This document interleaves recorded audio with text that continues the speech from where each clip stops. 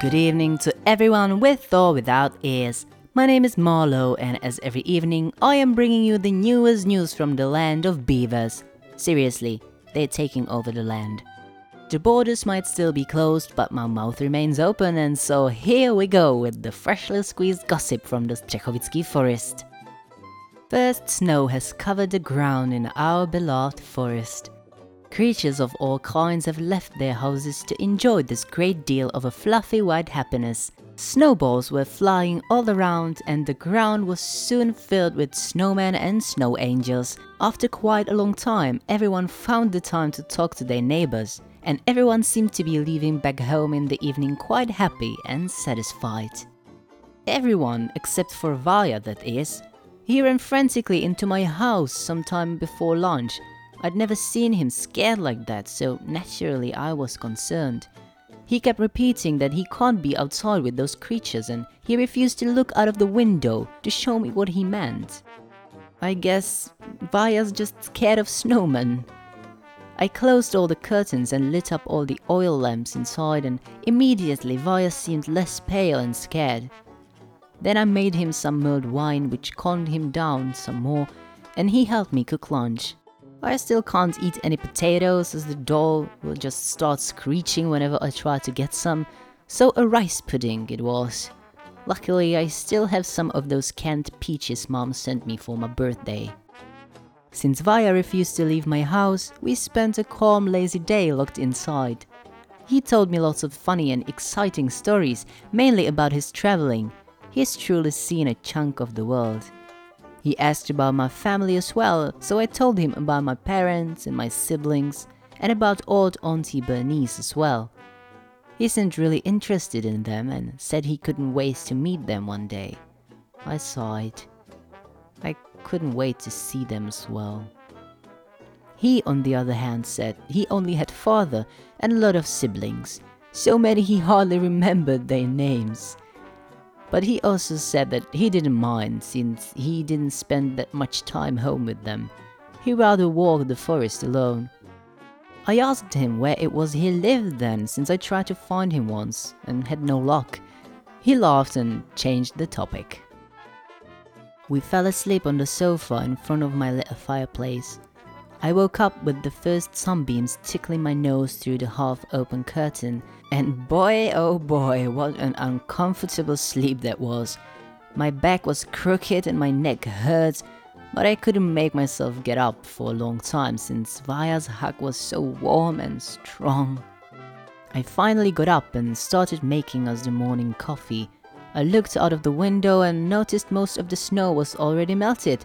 Only the snowmen were still there, though transformed into these blobbish snowy figures with their noses, eyes and buttons lying around on the wet ground. Hopefully, they'd be gone soon. Vaya still didn't wake up. He was nestled on the sofa in such an uncomfortable looking position. I carefully laid him down and threw a blanket over him. But just when I reached out to take his hat off, his hand suddenly shot up as if he was awake the whole time. I screamed as he startled the living hell out of me. He was grasping my wrist tightly, and I swear I saw fire in his angry eyes. But just a moment later he was all laughing and apologizing to me. I guess I startled him just as much. We had breakfast, and after he looked out of the window, he said it was time to go to work. I was a little concerned and asked if he was sure. The snowman was still kinda there after all, but he assured me that it was alright. So we said our goodbyes, and Vaya soon disappeared within the trees. Some things about him I'll probably never understand. But enough about me. Although this week in our forest was quite boring, we still have some news. Here is a public announcement from the Asociace jehličnatých stromů Čech a Moravy, that is, the Coniferous Trees of Bohemia and Moravia Association.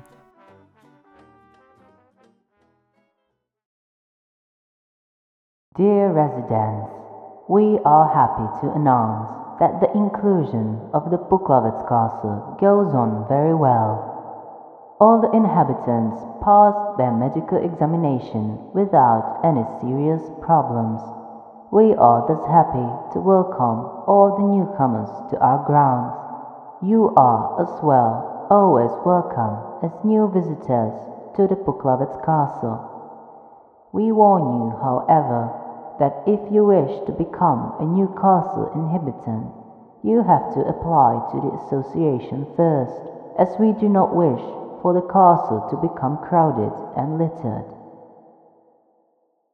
We, as the association, issue a warning for all the forest residents. Yesterday at the sunset, a white lady appeared on the battlements wearing black gloves. We are carrying out a further investigation of the bad news coming to our land. Keep calm, but be aware. Thank you. And don't forget, we stab so that you don't have to.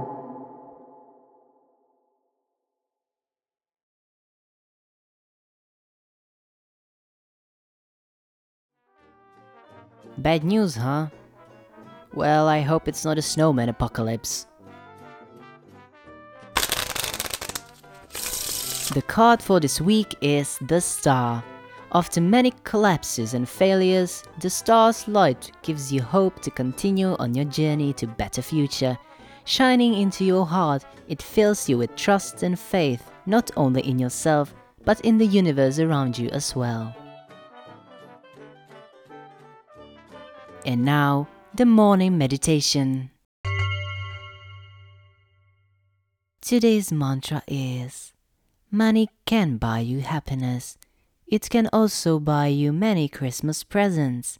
Stop procrastinating. Get that money.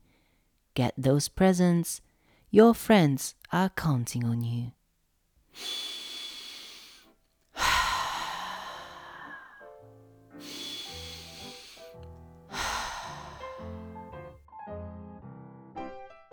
Good night, Střechovice. Good night, England. Good night, November.